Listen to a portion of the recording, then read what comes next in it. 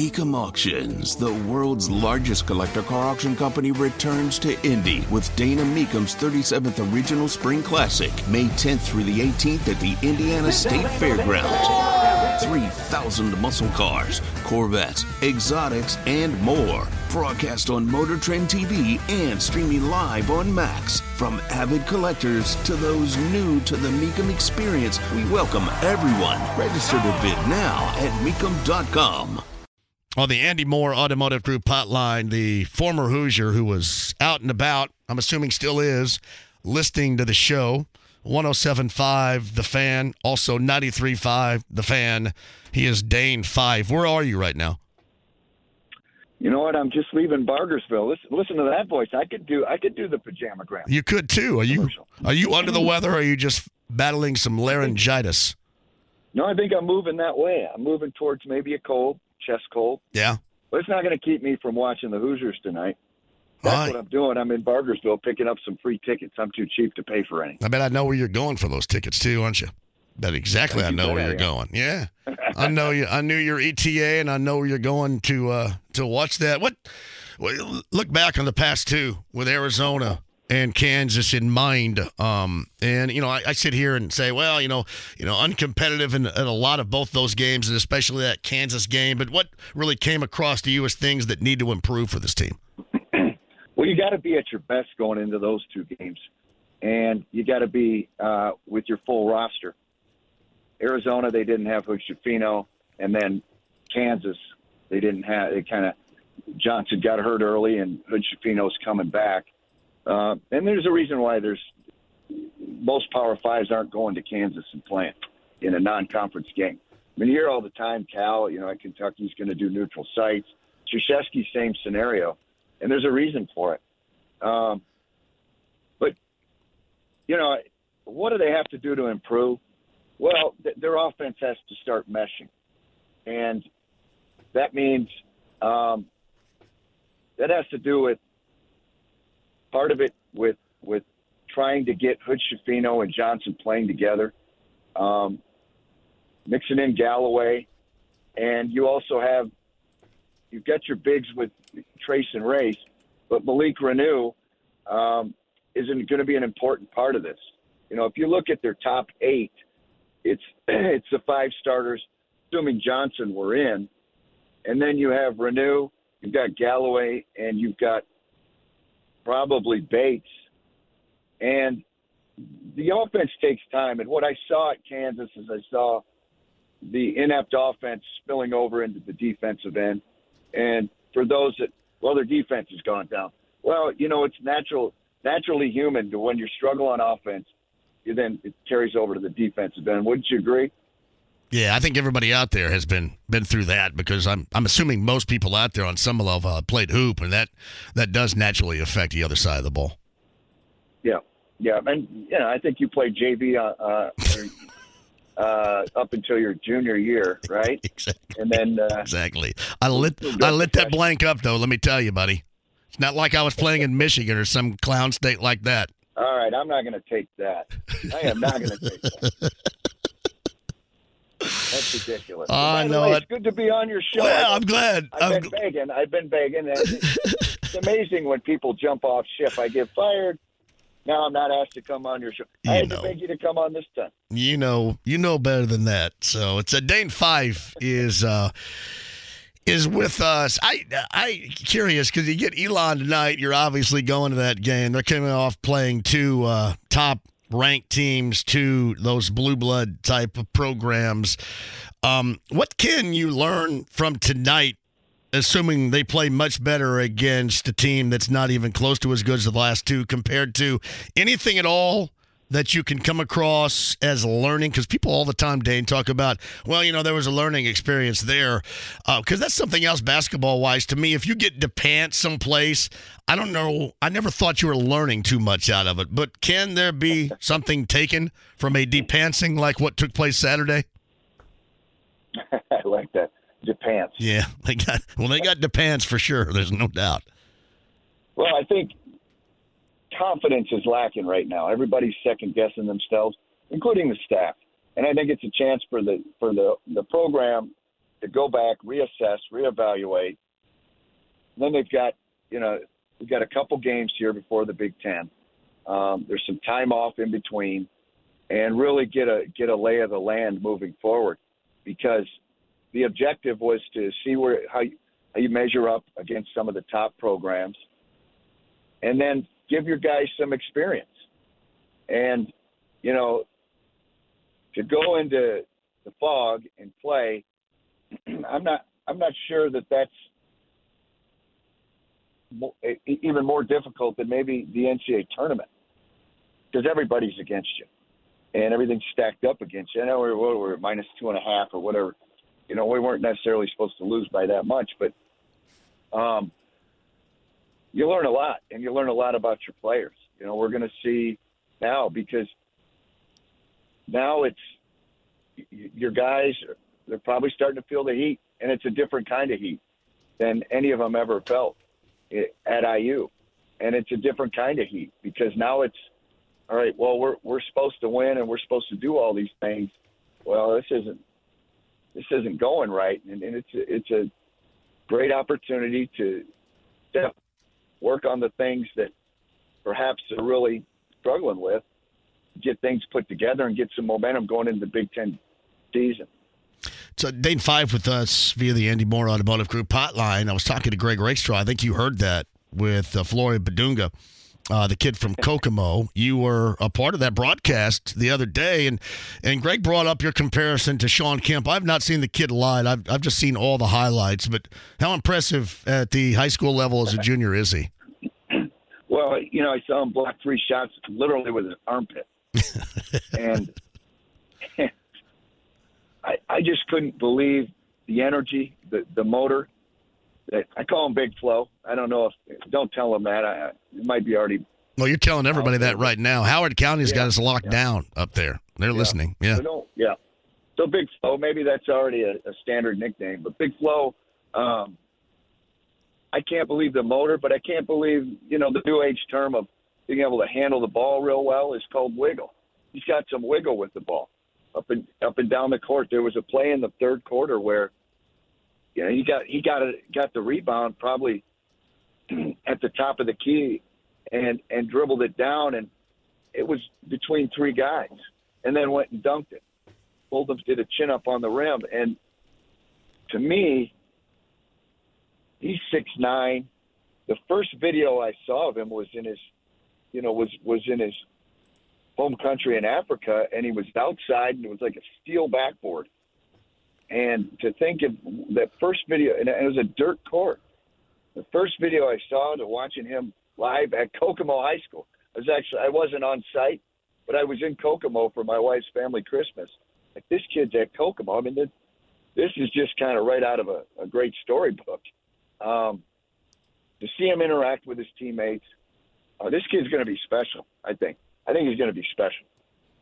Did they describe you in the scouting report when you were playing against kids in Michigan that had 2 packs a day smoking habits as having wiggle? Hey, I'm not Bedford, pal. That's Bedford. I was in the suburbs, the greater Detroit area. They didn't smoke cigarettes. Wiggle. Dane 5 has wiggle. You've never heard that. In Clarkston, Michigan. I'm sure you had wiggle. Hey, I do have somebody tweeted at me. Wanted you to talk a little bit about Matt Painter's team so far. What's your impression on that group? Well, I went and watched Purdue practice. Obviously, I've seen a bunch of games. I try to watch a lot of Big Ten games. Fletcher Lawyer actually is from my hometown. My dad coached him and his brother. My dad actually, when he retired, that's when Fletcher decided that him and his family were going to move to Fort Wayne to Indiana. But so I know IU people won't like to hear this, but I kind of root for Purdue because, one, I enjoy watching them play, but 2, I let Fletcher Lawyer, I've got a vested interest. But I think what you're seeing with Purdue is really the way Coach Painter and crew want to play. They come in and they wind you up. I call it winding you up with guys coming off screens in the half court, and then they decide whether they want to shoot it or punch it into a big. And it's really hard to prepare for. because they have so many plays. But that's the way the NBA is. So it's not like a knock. It's not a knock. They prepare you for the NBA. But what they do is they get guys to buy in. They've got great role players. That's the thing that's impressed me the most. Is they have guys that really buy into their role. And I think they're going to be better than last year, provided their freshmen keep improving and they stay healthy. But this is, to me, one of the most well put together Purdue teams in terms of guys buying in. And in the bigger picture, I think they can be really good. And down the stretch, I think they can be a Final Four team. Does this surprise you, not just in this age, but in any age of playing time, and I want my clock, that these guys, at least to this point, and I asked Matt this when he was on the show last week, how difficult that is to navigate as a coach. That has to be, but are you surprised these guys, as you put it, are all buying in with the amount of time that they're getting? That's a great question, but a great observation. The thing about Coach Painter is he's not recruiting five-star guys per se. He'll mix one in every once in a while. Here's the thing. When you recruit on honesty, which Coach Painter does, and there's a lot of coaches like, but when you recruit on honesty, you usually don't have those problems because they know the truth when they're coming in. And the truth is their son, their player, he's not a finished product, and they know where he stands. And they know that when they call, okay, this is exactly what we expected. Okay, Coach Painter said he wouldn't play a lot right away. He's not. Okay, now let's call Coach Painter and see what the situation is. So every step of the way, they understand that they're getting a fair shake, and I think that's what most people want. Problem is when your circle is so massive to where one bad apple or one bad voice in that circle infiltrates a player or a kid's head, and that's where you start to see the kid start to kind of second guess what the coaching staff's doing. It's Dane Fife with us. He's on his way to Bloomington to watch Elon and IU coming up later on tonight. You can look for him down at the Simon Scott Assembly Hall with us via the Andy Moore Automotive Group hotline. So did you know Matt Ishbia, who just bought the Sons of the Mercury? Yep, I know Matt. I know Matt well. What kind of dude is he? A great guy. Besides an extremely rich dude. We'll start there. Yeah, extremely. If you haven't seen the Real Sports segment on Matt, one T, not two T's. Matt Ishbia, one T, M-A-T. If you haven't seen it on Real Sports, I think it's the most recent Real Sports. It's incredible. But he runs his company like he gives Coach, it's like an infomercial on Coach Izzo, how Coach Izzo runs his program. And all the way down to, a Fortune 500 company that's being ran like the way Izzo runs his basketball program. It's a fascinating thing, but Matt was around all the time when I was working at Michigan State. We're the same age. He was a walk-on at Michigan State. But, he's got Mateen Cleaves working there. He's got Antonio's, a bunch of former Spartan greats. But that's what Michigan State does. If it's not Matt Ishbia, it's Dan Gilbert at Quicken Loans. It's not Dan Gilbert, Tom Gores, but it's across the board. It's not just in sports. And so, Matt, I just saw Matt the other day. He was at the Pacer game watching Draymond, and we spent some time talking when they played the Warriors. But great guy. It'll be interesting how he kind of organizes the Phoenix Suns and see if he can do the same with Phoenix that he's done with United Shore, just in terms of the management style. Yeah. That's something right now. I tell you what, he's 42. It makes me seem like a huge loser. I look in the mirror and go, you are a joke. You are. No, and, I already knew it, but it just it confirmed it, I think. Yes. Well, at least you're employed. You're having the time of your life right now, aren't you? Running around, hanging out. Well, yeah. I mean, I get free dinner tonight from the 76 Club, so thank you for that. Nice. That's a big part. I mean, that's how I got my daughter to come with me. Oh yeah, is she going? She went with you right now? Well, no, but I'm getting her to come to the game with me tonight. Oh, nice. Because it wasn't the free. It was the free desserts that enticed her. But yeah. I have had the time of my life. Being a dad, being a husband, it's been excellent. And I'm certified in insurance, every insurance you can think of. So if there's shameless plug for myself, if there's any insurance salesman out there that could use somebody a little help. I got a dude for you up here, brother. I got a dude for you up here. I got the greatest dude of all time in Brian Neer. Well, tell Brian, look, I'm expensive, but I'll take the Series 6 here soon. I'm just having the time of my life. I'm getting smarter. I don't feel like, like a glorified gym teacher. Let's put it that way.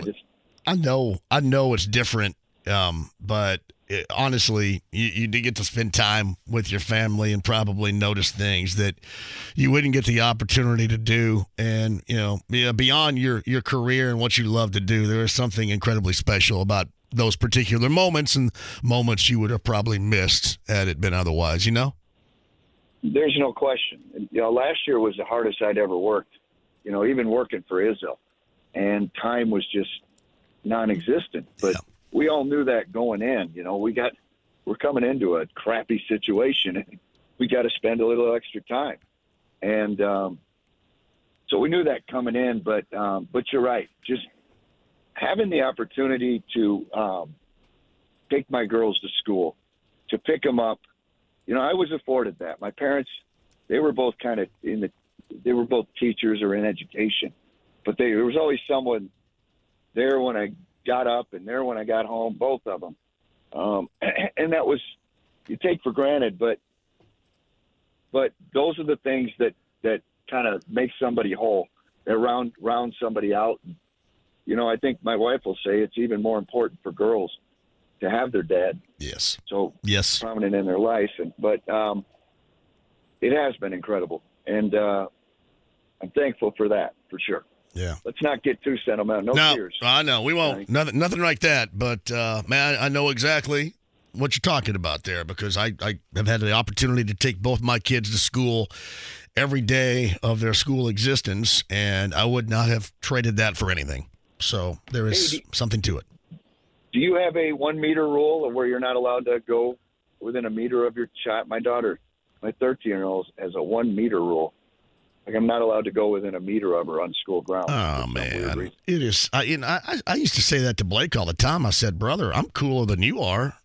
I mean, you're going to be. My point. You're going to be like Fonzie Cool just by like walking into Ron Colley with me here, man. Come on. Exactly. My parents used to have this giant conversion van that they pick me up and drop me off. Sure. Yes. Yeah. But mine's not a like a real cool car, but it's not a van. I mean, come on, honey, look at the bright side. I get that all the time when they're all playing games and talking and FaceTiming one another when she's in a room and I walk in and I get told to close the door on my way out before I even say a word. So yes, I know of what you're talking about right here too. Hey, by the way, too, when I'll let you go, but we got to go to a Brown County Music Center show sometime. Hey, we'll pick a concert down there, and I'll get my friend Christian, and we'll go down there and see a Brown County Music Center show. Cool? I'd love to go. Yeah, you buy. That's good. You got it, man. Great. You buy dinner. You buy the ticket. That'd be great. We're on it. Hey, great to hear from you. Tell the family I said hello. Enjoy the game tonight, and we'll talk again soon. Thank you, sir. Go Hoosiers. It's Dane Fife on the Andy Moore Automotive Group hotline. But on the Andy Moore Automotive Group hotline from the Indianapolis Star, he is Joel A. Erickson, who fantastically covers the Colts. I'm curious, is Jeff Saturday, in this case, as the interim head coach, more of a future head coaching possibility upon his hiring for that gig of more of an informational, trusted mole for the owner? What has he been more as? What's being accomplished here, in your estimation? I can only go off of what he said, and he said he's trying to win games and trying to because it's going on his name, and he's going to and he wants a chance at the job. If that's true, if all that stuff is true, and that's what he said from the podium, then he's trying to win games, and they're not doing that.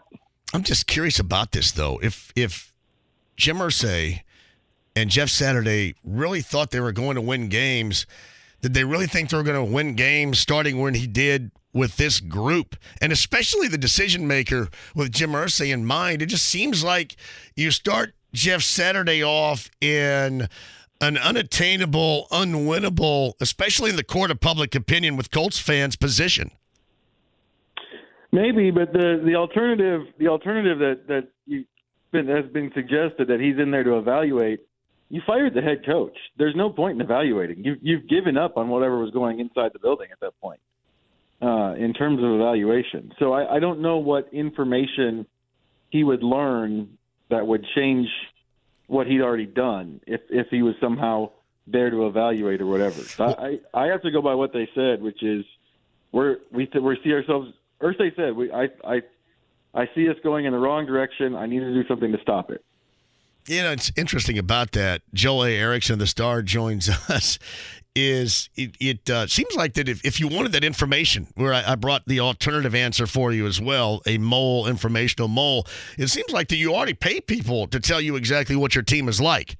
So what is the other layer in which you might be looking for? Yeah, you should know. I don't know. I think the NFL Network suggested that when the hire was first made, and it never made sense to me.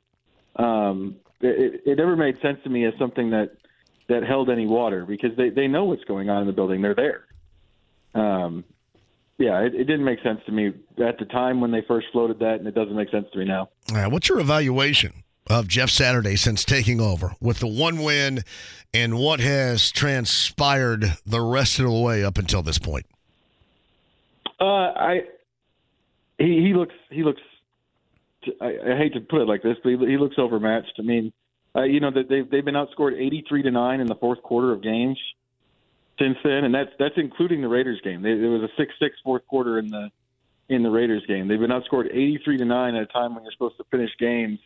I know that they've had some faster starts, but it doesn't really matter in the grand scheme of things whether you start fast or end terribly. The end result is they're 1-4, and to me, I mean, like I said, he was brought in my understanding was he was brought in by what Irsay said was that he was brought in to stop the downward trajectory they've been on, and 1-4 is worse than where they were before that. So to me, it hasn't been enough. Yeah, it's why I mentioned if Jim Irsay really wanted Jeff to succeed or really wanted him to have that job. Now, Mike Chappell, for example, our mutual friend and colleague, does not agree with me on this. But I have said all along, if you really want to start, give him a clean slate and then, sell everybody on that in the offseason. We'll have time to wear it out as far as a topic in the offseason, and they'll see what happens with a team with a fresh start. But starting where he did, Joel, we all knew where this thing was going. Regardless, maybe not as bad as it was, for example, in the second half, on Saturday or the fourth quarter, a week prior to that on a Sunday night in Dallas. But we all knew where this was going. It just seems like you hired him and set him up for failure. If you were going to put somebody else in there, and the same thing would have happened. Well, especially with what they did with the offense, where the offensive coordinator was already gone. The real architect of the offense is the person you fired when you were head coach, leaving them with, in terms of experience and design on that side of the ball, not a lot. I mean, I think that, I think that some of the other guys on staff that didn't end up taking the play calling role have real futures in this league, especially Scotty Montgomery. But it's they've said from the beginning they're short staffed on the offensive side. They've simplified it. They've gone so simple that it feels like a shell of what the offense could be. You weren't necessarily giving them a chance, but they didn't do that before when I think when they first made the move to Ellinger and said it was going to be for the rest of the year, the shockwave that sent through the locker room, and that was the word that most players used, shocking or some version of that. That started something. That started it in terms of the season was headed one way, and you've arrested it and said we're kind of punting on what we were doing, and I think that plays a role in all this too. So Joel A. Erickson of the Star covers the Colts. He's with us via the Andy Moore Automotive Group hotline. You mentioned that you felt that, especially late game situations, Jeff Saturday looks overmatched, overwhelmed. My word, not yours. Does Park Frazier, play calling wise, look the same? Play calling wise, it just so much of it is play design too, and play calling wise, they're running the ball so much, even when Taylor's out, that I don't fully understand that. I mean, I do understand that they're not good passing the ball either, but it just feels like it's so run pass, and so many of those runs are so short that you're ending up in the same situation that you didn't want to be before, which is 3rd and long, where your offensive line has to go against pass rushers who are teeing off. To me, it's about as much the play design and what they've done with the offense in terms of simplifying it as it is the play calling. It just doesn't feel like there's a lot going on. I mean, they did some end arounds and stuff like that. It's hard to see. I will say this: it's hard to see some of the wrinkles if it's not like an end around or something flashy. But how many tunnel screens did they run to Michael Pittman Jr. in the second half the other day? They're just not running a lot of stuff. And play calling wise, Parks is probably, like, we knew this when he got promoted to the role. He was in the middle of grinding and paying his dues to get to the point where he could do this, but he wasn't anywhere near that spot. So to expect him to be some kind of play calling genius that could fix this, that was a mistake to begin with. The idea that play calling was the only thing wrong with the offense, that was very clearly not the case. This is an offense that has an offensive line that you can't call plays for, and so expecting that change to fix everything, whoever was doing that, was a mistake. As the play calling book, has it shrank because Matt Ryan is unable to do a lot of it in the passing game? Is that why we see this? Well, what they've said is that, and they said this right from the beginning. They said, I mean, they cited it as a reason that there was good for the Raiders game. Why they looked better against the Raiders was if you take some of the stuff off of everyone's plate, then you have less mistakes, and you have less of the issues that plagued them all season long. But ultimately, NFL defenses spend an awful lot of time during the week learning to identify what you're doing, and if you don't break those tendencies, you don't change those. It's more than just them not throwing the ball downfield or anything or stuff like that. They're not running a lot of different things, whether it's a short passing game or over the middle, all that kind of stuff.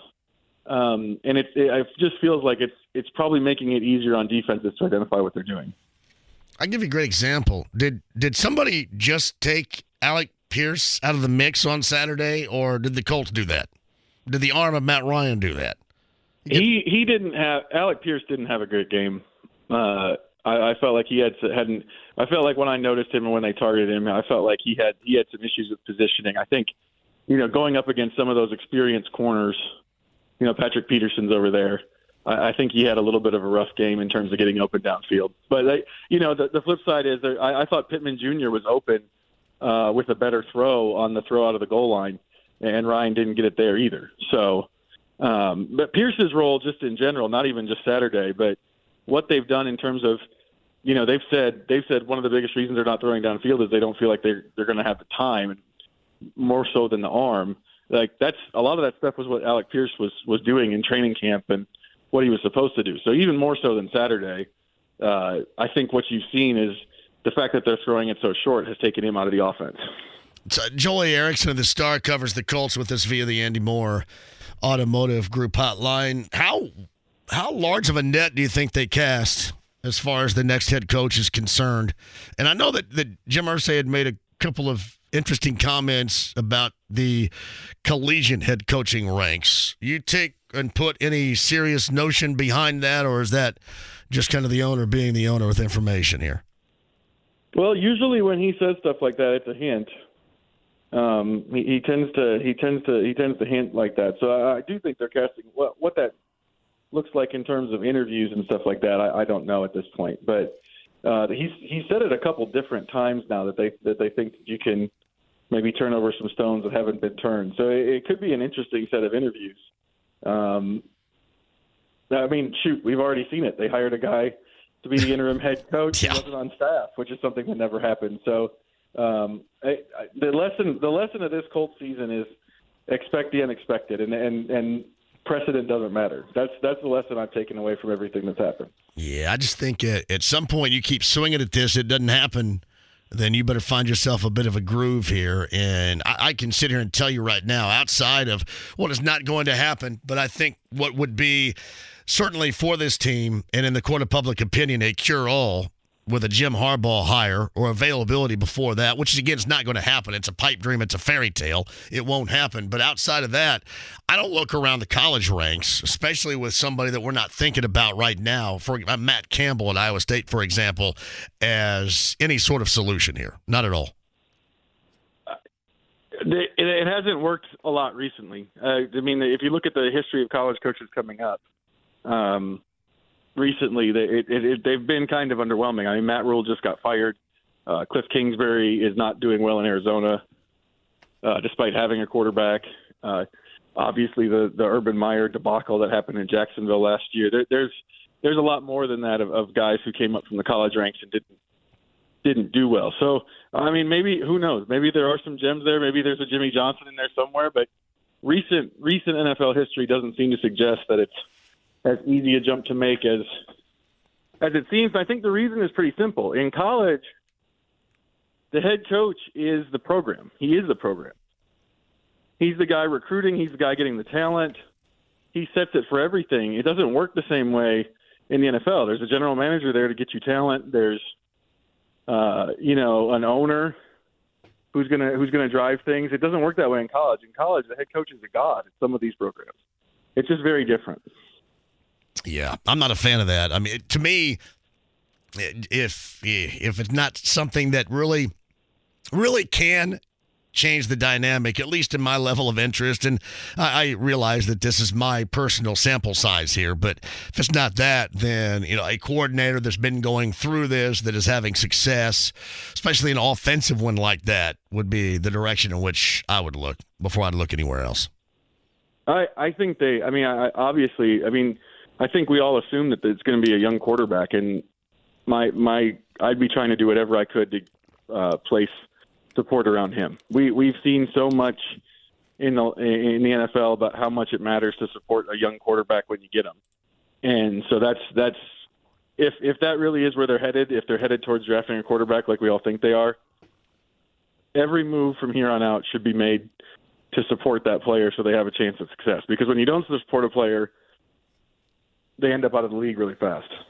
Hey, I know this. I don't know how big of an analytics guy you are, but I know you guys will occasionally keep track. Do we have any idea the number of times that maybe any member of the scouting staff, any Chris Ballard appearances might have been as far as what may end up being some of these available quarterbacks? Because honestly, this team is so crappy right now, they may end up losing their way into an opportunity to draft all but one of these guys. I don't put much stock into when they go places and where, because they're going to end up finding a way to talk to everybody and get a look at everybody at some point or the other. For every report there is, like last year when they went to Cincinnati, and then obviously they drafted Pierce. For every report like that and talk about a visit like that, they did another visit somewhere else, and the guy ended up getting drafted somewhere else. It's one of the things that you learn is, like, especially I think when I first started covering the Saints, we would try to track all the visits and stuff like that, and it never turned out into something that seemed meaningful. You'd get all these visits, and especially like when we get to the top 30 visits and they bring people in, a lot of times teams do that if they have significant questions about a player, and then after the visit they go, okay, our questions, we still feel strongly about it, we're not going to do that. So it's hard to read too much into that for me. Yeah, Joel Eriks of the Star joins us. When you look at this team and the drafting of a quarterback, they're slowly moving up the ranks and those possibilities. You think there's a way that they can get all the way up there to have their choice other than maybe one of those available quarterbacks coming up in April? They're not going to get to one because I don't think they can catch the Texans.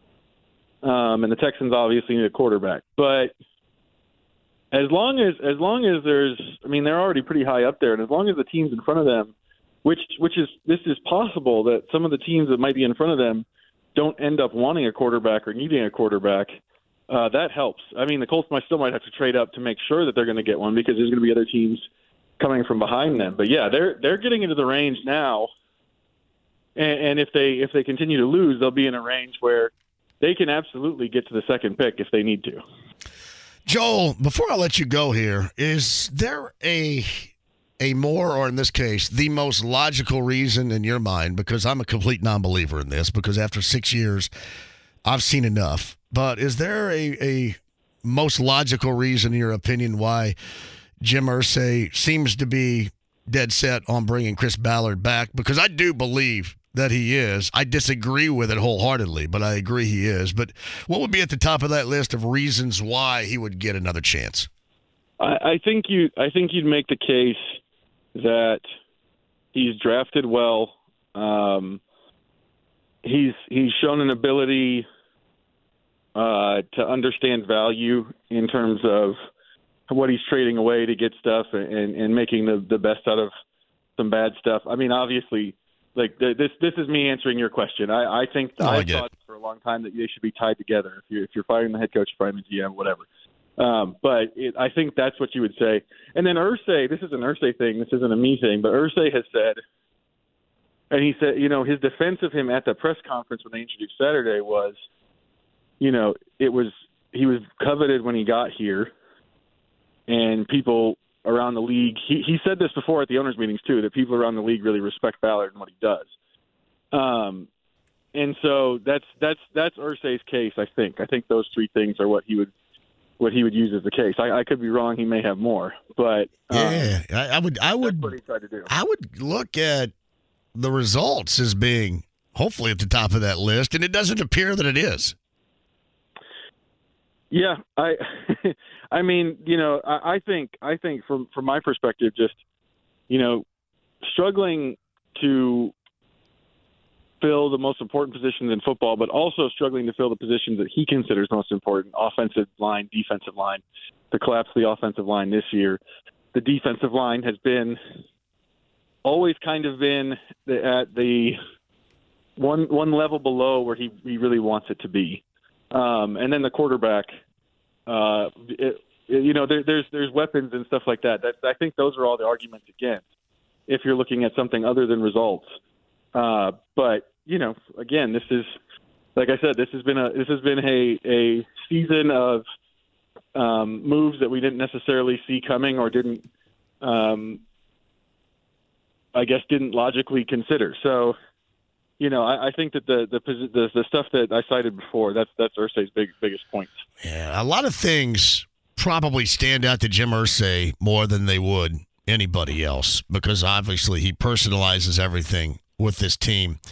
But you think it comes down to that a year ago when he was sold by Frank Reich on Carson Wentz, that Ballard also had to be sold, so they were kind of both on the outside of what Frank Reich was selling them. Thus, he doesn't get covered up by that misguided trade for Wentz, which clearly the owner probably hates about as much as any move has ever been made here.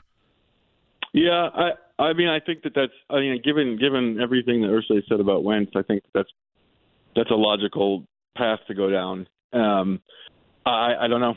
I don't know if that's what it is, but it does feel like, and especially it felt like at that press conference that the evaluation of the GM and the head coach was very different. Yes. In the owner's eyes.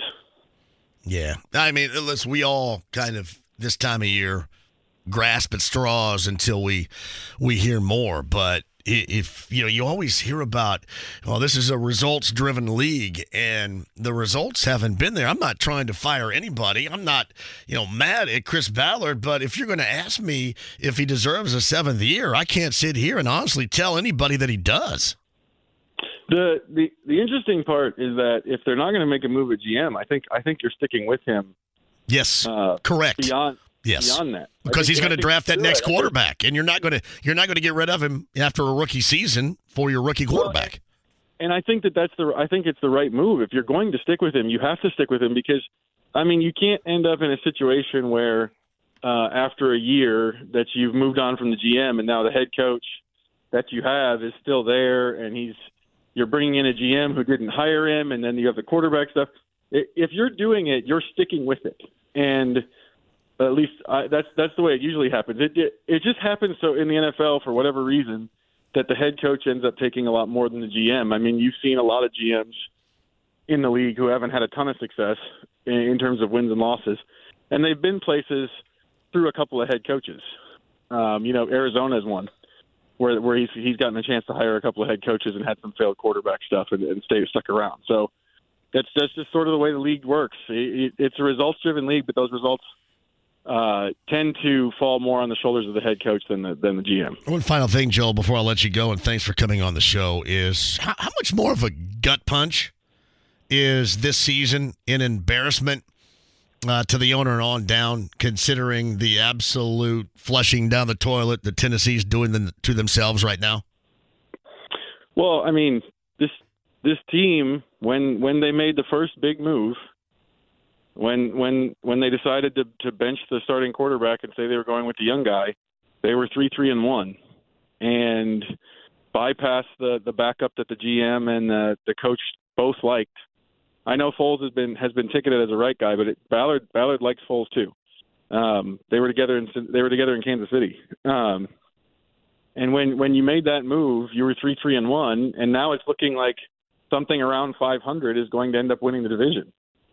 And you wonder if there's an alternate universe where you give them a chance to stick it out and maybe they figure something out the way they had in previous years if they're in it right now.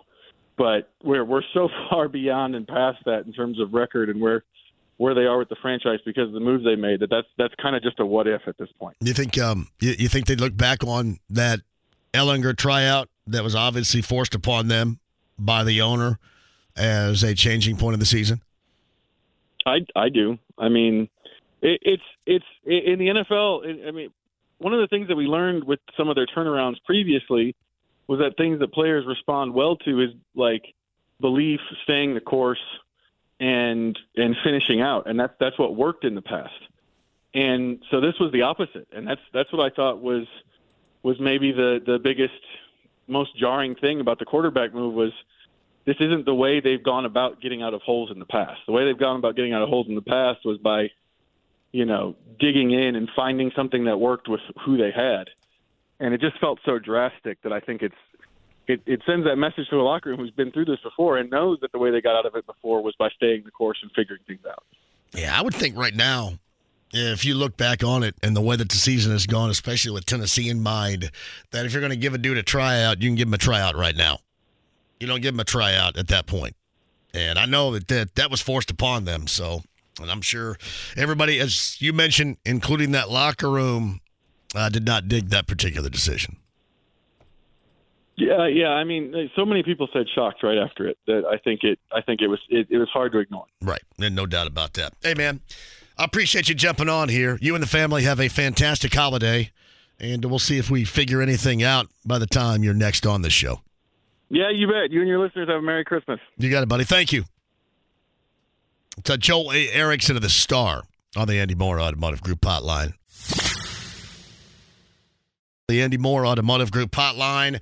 Oh, he is just way too happy. If you could just see the smile on this Vikings fan's face right now, we would laugh because it's probably 25 degrees below zero, but we won't be laughing along because it's going to be like that coming up Saturday here. Ben Brown of PFF, the data scientist, betting analyst, and more is on the Andy Moore Automotive Group hotline. Surely to goodness, I didn't have to call you to crunch the numbers from one half to the other. And how Jekyll and Hyde, I mean, truly Jekyll and Hyde, that game Saturday in Minneapolis was.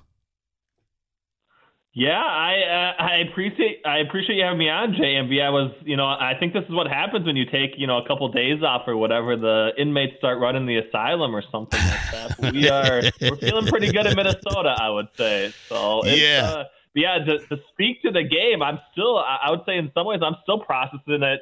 Just like Indianapolis Colts fans are probably too, from just the other side, right? Like the way in which we arrived where we did at halftime, and then to see the second half kind of play out like it did, like it was definitely one for the record books, that's for sure. All right, let's find what legitimate path was taken for Minnesota to get back into it. And listen, give credit where credit is due with Kirk Cousins in that offense, but he also threw a pick in the second half, so it wasn't completely clean.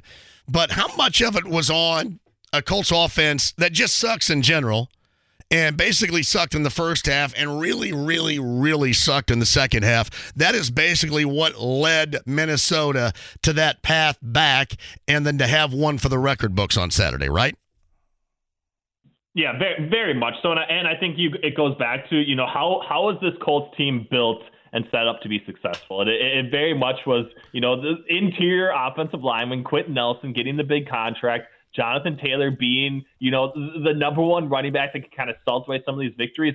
And of course, Taylor got hurt, but it's like that's been the complete breakdown and the point at which the Indianapolis Colts have absolutely struggled, and not even to be able to generate any semblance of offense to the point where you can have you don't even really need points at that point in time, right? You really need just a couple of sustained drives where you can move the sticks, and those were just so few and far between throughout the entire game. But it really came back to bite them in the second half, and it's it's unfortunate, but it's in some ways kind of an accurate representation of where this Colts team currently is from both a talent perspective and an ability to execute and win football games. He's Ben Brown of PFF Pro Football Focus, our betting analyst, our numbers analyst each and every week, every Tuesday here via the Andy Moore Automotive Group hotline. So offensively speaking, starting with the quarterback, Matt Ryan, how ugly are the numbers as we exit 1 week and then go into yet another primetime standalone, which is very exciting for the fan base around here, a Monday nighter against the Chargers? Yeah, so this was, from a passing perspective with Matt Ryan, obviously, not great. I would say, definitely even though the fact that he's been, below average, it was still very much a below average game from a PFF grading perspective. I think it was like his second lowest, completion percentage that he's had so far this season on a number of plays. And the fact that when you're playing the entire game from ahead, and in some ways you only need to hit some of the underneath type options to move the sticks, like it speaks to kind of like a complete lack of accuracy, sacked 3 times basically as well. I do think in some ways, that's kind of the one strength for the Minnesota Vikings has been like their pressure situation. But, going from the fact where the Vikings secondary was completely torn apart against, somewhat of a middling or slightly above average, Detroit Lions team 2 weeks ago to, not really getting any sort of offensive production from Matt Ryan and the Colts offense on Saturday. Like it speaks to, just how low and in some ways below average this offensive unit has been. Yeah, but among the quarterbacks, the starters, yeah, I guess obviously Ryan hadn't started every game this year, but among the quarterbacks that,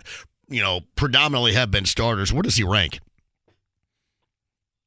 So he is, we have a few different metrics. I would say, from specifically this week's perspective, he was 16th basically. So right around league average, kind of like, 15th, 16th basically from a PFF grading perspective. I think on the season, when you're looking at like PFF grade and then we try and do some other metrics where we have one specifically that, I think shines the light on, how valuable, players have been. We have Matt Ryan as kind of like the 18th ranked quarterback on the season from this PFF WAR metric, which kind of tries to take into account, both facets of play and just how valuable he has been to his actual team. So a little bit below league average, but I think in some ways, like if you were saying that Matt Ryan would give you league average quarterback play here, you would have at least expected the Colts to kind of at least be in, the hunt to at least win what is, very much looking like a down AFC South division right now. Yeah, it's no doubt about that. Ben Brown is with us from PFF. Offensive line-wise, how is it looking at this point in the season? That is something, obviously, we've talked about ad nauseum with you. The numbers that were pretty low throughout the early portion of the season, sustained that low level. Where are they right now? Do you assess any improvements at any of those positions along that line? I think, some of this obviously speaks to, the matchup considerations with where they were at, against the Minnesota Vikings. But we had them, from a pass blocking perspective. I think this was their fourth best pass blocking graded game of the season so far from a run blocking perspective. Kind of right around where they've been all season. I would say it was very much like an average or median outcome for them from a run blocking perspective. So overall, it wasn't, I would say that the reason why they lost this game probably doesn't fall, along the offensive line in this particular game. And they actually have been, I would say somewhat steadily improving since, kind of started in that Week 10 matchup against the Las Vegas Raiders, from an offensive standpoint, moving the football. So I think, it's weird. And in some ways, it comes down to a number of different things, but I would say that, at least from an offensive line perspective, that's not the spot where this game, I would say, fell apart for the Indianapolis Colts. All right, so where did it fall apart? In particular, in the second half, obviously the defense couldn't stop anybody. The offense couldn't produce anything. Which would we put more of the blame on for what was just an embarrassing, ridiculous second half? Yeah, I would say a lot of it is both the pass rush considerations and also, from a coverage standpoint, right? We were kind of expecting Stephon Gilmore to at least struggle at certain points, with Justin Jefferson. That very much happened. I would say overall, you probably needed a little bit better performance from him, but the fact that, guys like KJ Osborne had such big games, from a receiving standpoint as well. It kind of speaks to, maybe we don't really have that secondary cornerback position, as solidified as we probably thought. And I think that's probably the main issue with this one was the fact that, there was really no semblance of pass rush, especially in the second half, from an Indianapolis Colts perspective. And then the coverage situation, which in some ways you maybe expect, facing off against the best wide receiver in football. But I would say this was, right around their fourth worst coverage grade from a PFF grading standpoint so far this season. All right. So is that new life in what a lot of people were skeptical about with this Vikings team? In going down the stretch, I know they win the NFC North by virtue of that, but not a lot of people are completely sold on this team, both sides of the football. Did it become even more sold, or do they believe that more of a Colts problem than it was just an accomplishment by their football team? Yeah, I think in some ways, the way in which they at least got back, right? And the fact that it was, kind of passing through the air when the Colts were very much expecting it, and their capabilities still moving the football against what, I think a lot of people consider at least to be, a decent to above average defensive unit overall. I think it probably in some ways, boosts the outlook for the Minnesota Vikings moving forward here, because the way in which they kind of got behind was, in some ways random, in some ways, some fluky plays. Obviously, Kirk Cousins throwing the pick six to kind of close out the half, is a play that he absolutely can't make. But, the punt block, fumble recovery, touchdown, those things, it's hard to, I would say, not see that as kind of a random play. So to be able to kind of overcome a lot of that in the first half and show out and do it through the air and passing the football against, a decent defense. I think overall, I think it definitely boosts the longer term outlook for the Minnesota Vikings, even though they did fall behind, 33 points at halftime or whatever it was. All right. Look across the board, NFC, AFC, over the course of the weekend numbers as we approach the end of the season. Who was most impressive in your mind? Yeah, I think, from the NFC perspective, very much, I think, the New York Giants winning that football game on Sunday night greatly improve their outlook, to get into the playoffs. PFF has them with an 87-88% chance of getting in. They do have a somewhat difficult schedule, but, winning that football game very much puts them in not only the playoff race, but it could even, cause them to be like the 6th seed and get, a somewhat decent matchup against the Minnesota Vikings team or San Francisco 49ers team. So I think they are the, ones that probably improved, their playoff outlook the most. Detroit definitely got some things going in their direction as well, and very much kind of controls their own destiny. PFF has them with a 38% chance at making the playoffs. So there are a number of options for some of these lesser NFC teams to, I would say, not only get into the playoffs, but kind of once they get there, to be able to maybe win some football games, given the warts that are very much present, I would say, at the top of the conference. All right, interesting situation too at quarterback. Jalen Hurts with the injury situation and Gardner Minshew as the backup there. But I do want to concentrate on Hurts. Is he right now the absolute front runner for MVP in the NFL this year? So from a lot of people's perspective and from a betting market perspective yesterday, before the injury news, he was definitely, the odds-on favorite. I would still personally probably have Patrick Mahomes ahead of him. I think Mahomes has done more with less. I very much think Philadelphia, outside of the quarterback position, has the best roster in football from the top down. So I think, giving Jalen Hurts the award, even though they've kind of won, even just because they've won a number of games and he has, I would say, exceeded expectations. I think that would be a little bit of, a case of maybe like voter fatigue in Patrick Mahomes' direction. Because I do think, without Patrick Mahomes in the fold, the Chiefs are, a bottom team in the AFC and probably looking at like a 3-14 record or something like that. But with him, they are once again legitimate Super Bowl contenders. So I think that part of the award, and if you are actually talking about the most valuable player, like that's why Patrick Mahomes still is it in my eyes, and I do agree with the betting market moving in his direction. But we'll see. I think it kind of like what you said with Jalen Hurts and Gardner Minshew probably getting at least one start, if not a couple starts here. Like, we are very much going to find out in some ways how valuable Jalen Hurts actually has been to their success, because when you kind of remove that piece, if they stumble, I would say down the stretch here, it speaks to probably a higher caliber, quarterback play than what they're capable of with Gardner Minshew, but also, maybe doesn't give as much credit to Nick Sirianni, who is, very much, I would say, the front runner for Coach of the Year right now. I'm curious, Justin Jefferson, you watch him all the time. He's putting up big numbers, and we know a year ago Cooper Kupp broke all these records, and he sure as hell didn't win the MVP. But you think that the guys like this at the skill positions, Kupp a year ago, maybe Jefferson this year, should be taking on more consideration for that award, considering what they offered. Kupp offered his team a year ago and what Jefferson's doing for the Vikings this year.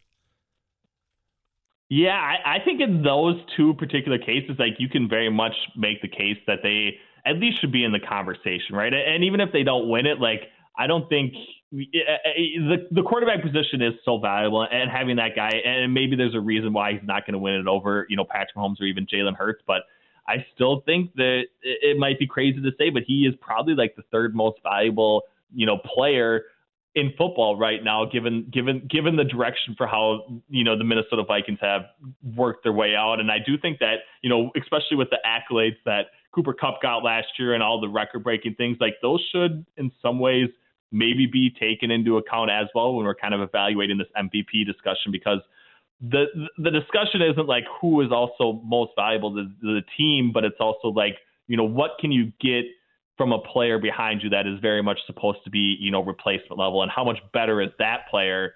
How much better is like the MVP candidate going to be than a guy that's replacement level? And I think the drop off from Justin Jefferson to, a replacement level wide receiver might be greater than it is going from, Jalen Hurts to a guy like Gardner Minshew, I would say. Hey, Ben, I'm going to make you go full-bore nerd here really quick, but if you were to take Justin Jefferson off, is there a replacement for him? If you were to do the same with Kirk Cousins, is he the most irreplaceable, I guess I should ask, in terms of this nerdery here on that Vikings team? I think he is, yeah. I think that, the Vikings could get 75% of the way there without Kirk Cousins in the fold. I don't think that, if they have Kirk Cousins and he's thrown to guys like Adam Thielen and TJ Hawkinson and KJ Osborne, that they're anywhere close to where they've been right now, right? Because I think, in crucial points, in tough times, Justin Jefferson has been that guy, and he's been, targeted and gotten the contested catches consistently. And I think that, that valuation is just not going to happen for, I would say, even a league average wide receiver at this point in time. So I'm leaning in Justin Jefferson's direction. That might be wrong here, but I still think that a lot of the success for what the Vikings have been able to do is a big representation of how good he actually is. I know you get an Offensive Player of the Year award, so I guess that kind of cushions the blow a little bit, but I wouldn't mind. I mean, I really wouldn't mind if you could, look at the level of importance and what a team has done and how it corresponds to another position other than quarterback. Yeah, I think that'd be new and fresh for me. Yeah. It's never going to happen that way again, in all likelihood, but at the same time, I think it would be refreshing. Right. It very much would. And like you said, we have the Offensive Player of the Year, consideration and stuff like that, but I think, even like the separation with what Justin Jefferson provided, compared to everybody, else in all other positions, like he is, very much the most valuable non-quarterback. And I think that's, probably the reason for why he at least deserves, some discussion in this manner, I would say. It's Ben Brown of PFF with us every Tuesday via the Andy Moore Automotive Group hotline. Any other numbers that stand out to you that we haven't talked about, whether it's with the Colts or any other team in the NFL as we wind down the backstretch here this regular season?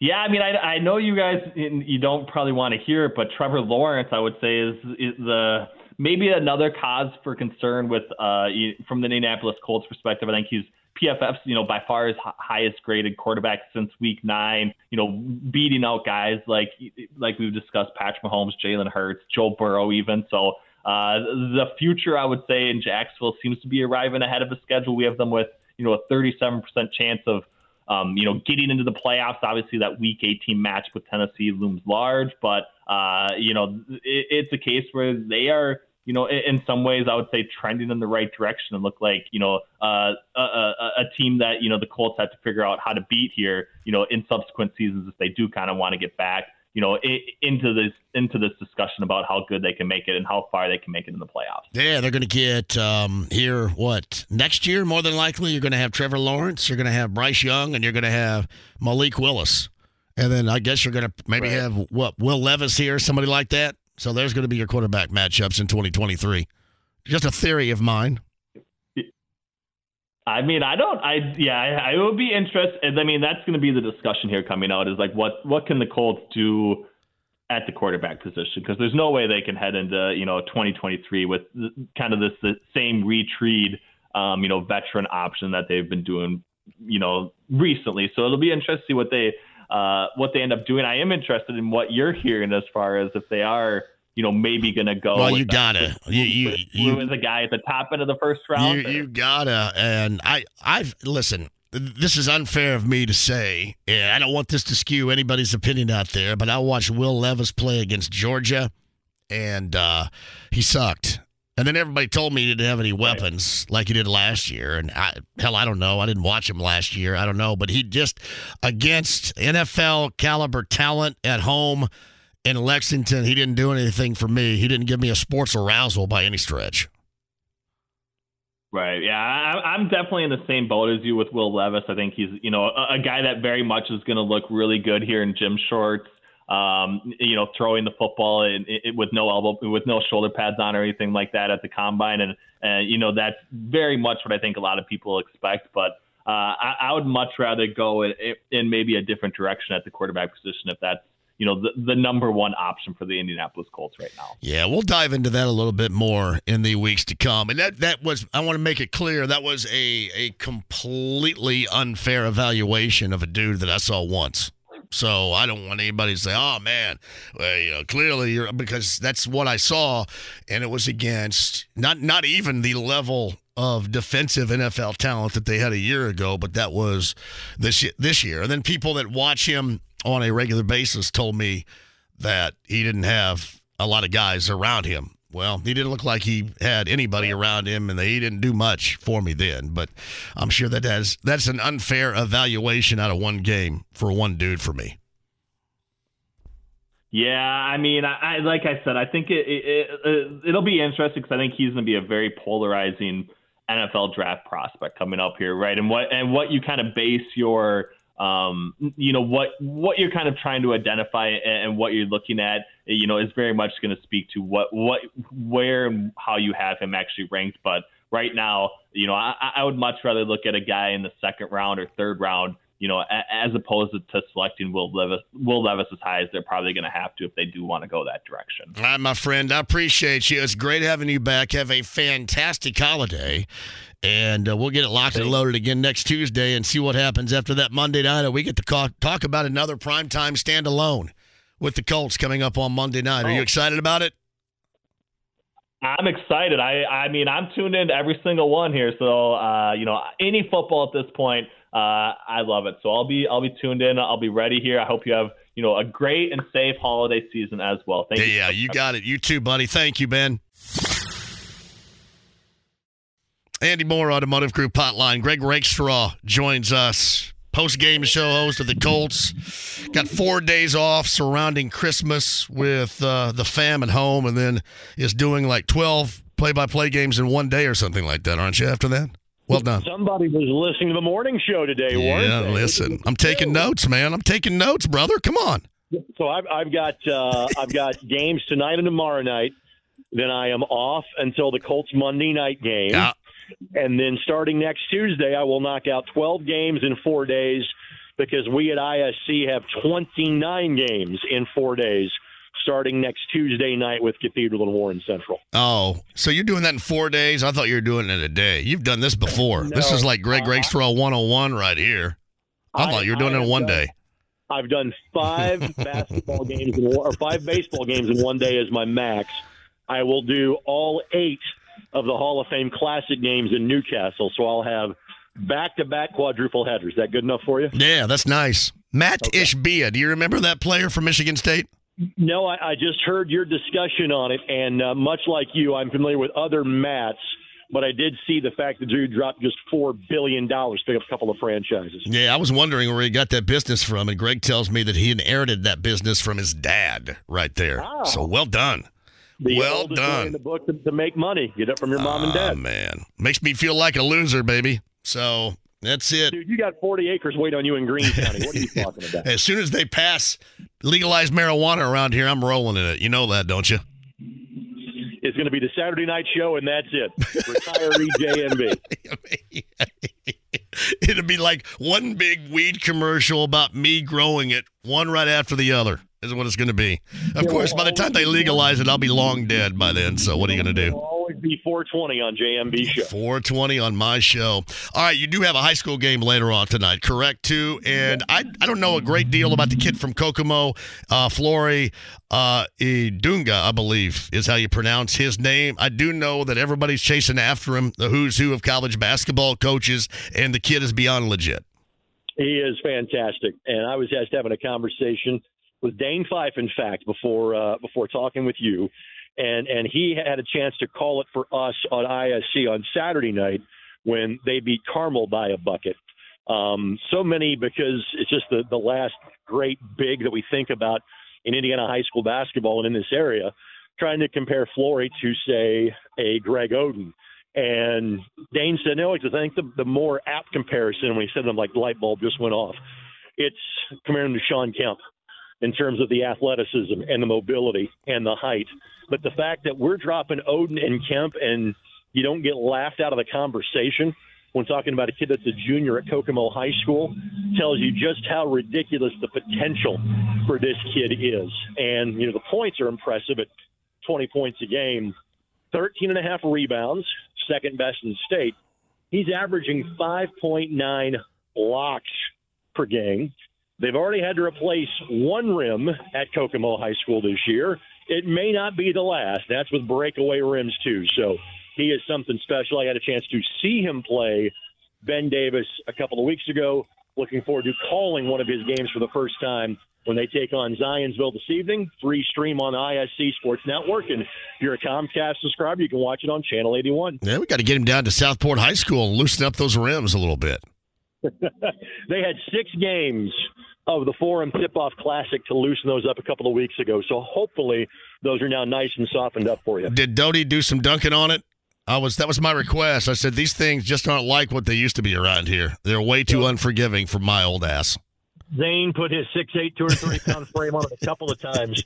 What he did not do, though, was allow Xavier Booker then to dunk on it a couple of times in their victory against Cathedral some 10 days ago. Let me tell you this. I said this to Bob Lovell on Friday. If there is a more impressive team of the state out of the gate than Ben Davis, help me find it. Now, Ben Davis is legit. And while Ben Davis doesn't necessarily have the star power of a Xavier Booker or a Jerron Tibbs or a Flory Badunga or a Marcus Burton, they are so deep, 1 through 8, 1 through 9. And these are all kids that played varsity basketball a year ago. They had a couple of 3 seniors that were kind of on the fringe of the rotation, but they bring back their entire starting 5, and then the first 2 or 3 guys off the bench are kids that got experience last year as well. So Zane Dowdy of this group is the best player, going to play at Valparaiso. He's an Indiana All-Star, and he, much like Flory Badunga, will average a double-double as the year goes along. KJ Wyndham, who's hurt right now, rolled an ankle in the victory against Cathedral and missed their last 2 games. He may be a higher-level recruit as of next year. Mark Zachary's a sophomore. I think probably his future's in football more so than basketball, but he's a high-level athlete as a sophomore. But no, there are other teams that probably have better individual players. There is no team that is anywhere near as deep as Ben Davis is at this midway point of the season.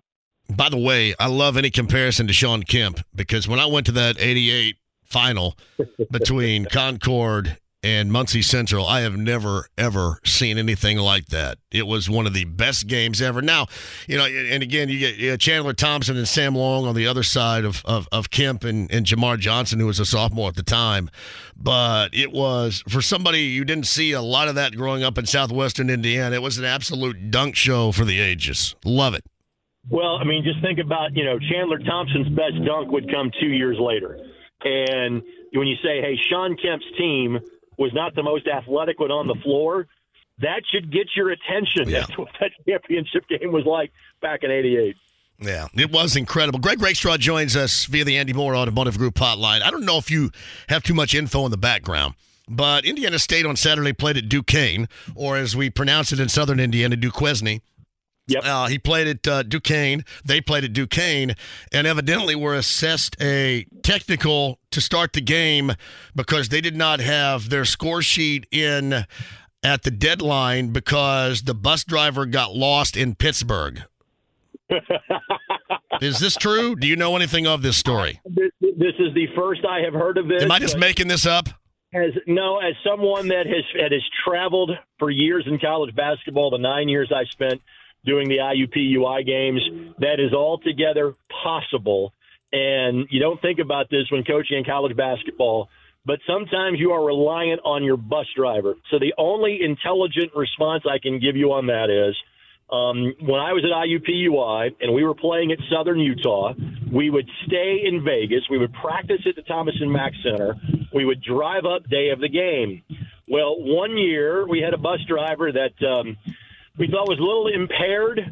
He may have found that 40 acres of weed you were talking about earlier in the conversation. Right. And so it was a little longer trip to get to Cedar City, Utah than we had planned. The bus broke down on the way there. We had a tire that went out. Rim was starting to spark a little bit. And my hand to God, man tried to put out the fire on the tire with his own fire hose, you know what I'm saying? and so we were, thankfully, in those days, you had media guides that had like press row phones. And so I grabbed a cell phone. I had that number and said, hi, this is who I am. Yeah, we're out on exit 211. We're about 5 miles away. Our bus broke down. Somebody may need to come and get us. And so they sent a bus. They sent squad cars. I arrived at the game in the back of a cop car. We started the game about 25 minutes late. They thankfully did not assess us a technical, and we won the game by 4 points. So I understand that there are planes, trains, and automobiles moments that happen in college basketball. Well, this came from Todd Golden, who is a longtime great writer at the Tribune Star covering the Sycamores. No longer does, but was fantastic in doing it. The game began strangely when officials called an administrative technical foul on Indiana State before the opening tip-off for not submitting its starting lineup soon enough. This came after the team's bus driver experienced difficulty maneuvering through Pittsburgh to get to the field house. He must have got somewhere hung up on the Allegheny or Monongahela. It is certainly possible. I had a game that started one time because of a player dunking in warm-ups. IUPUI got two technicals to start the game, made one, missed one. Then also because of the technical, there was not an opening tip. They got possession of the ball to start the game. So there was never a center jump in that game. We then scored a 3 6 seconds in. We began the game with a 4-0 lead with 6 seconds to go. That was a victory at Seton Hall for IUPUI, my last year of doing the games on the road, 2008 and 2009. So, yes, things like that happen in college basketball, John. Does this rule exist at the high school level too? I do not think so, but it is rare that a team would be late getting to a game just because, in my world, you always have the JV game before the varsity. Like the one time that I remember something like that happening, like when you have these single-day shootouts, like I think at the All-State Sneakers for Santa shootout last year, like the 1:30 game or the 11:30 game started like 20 minutes late because the team was late getting there, coming down from Gary. And so you have situations like that. It is rare that happens in a regular season game. It's Greg Rakestraw who joins us. Let's move over to IU. 2 top-ranked programs, 2 big-time losses. What has been discouraging about the past 2 against Arizona and Kansas for you about that team, Greg? Just the fact that against the cream of the crop, the Blue Bloods, of which IU is aspiring to get back to, and a team that was talking about a Final Four, deep tournament run, et cetera. Well, those are the types of teams that you have to be competitive with. And IU wasn't competitive with either of those 2 teams.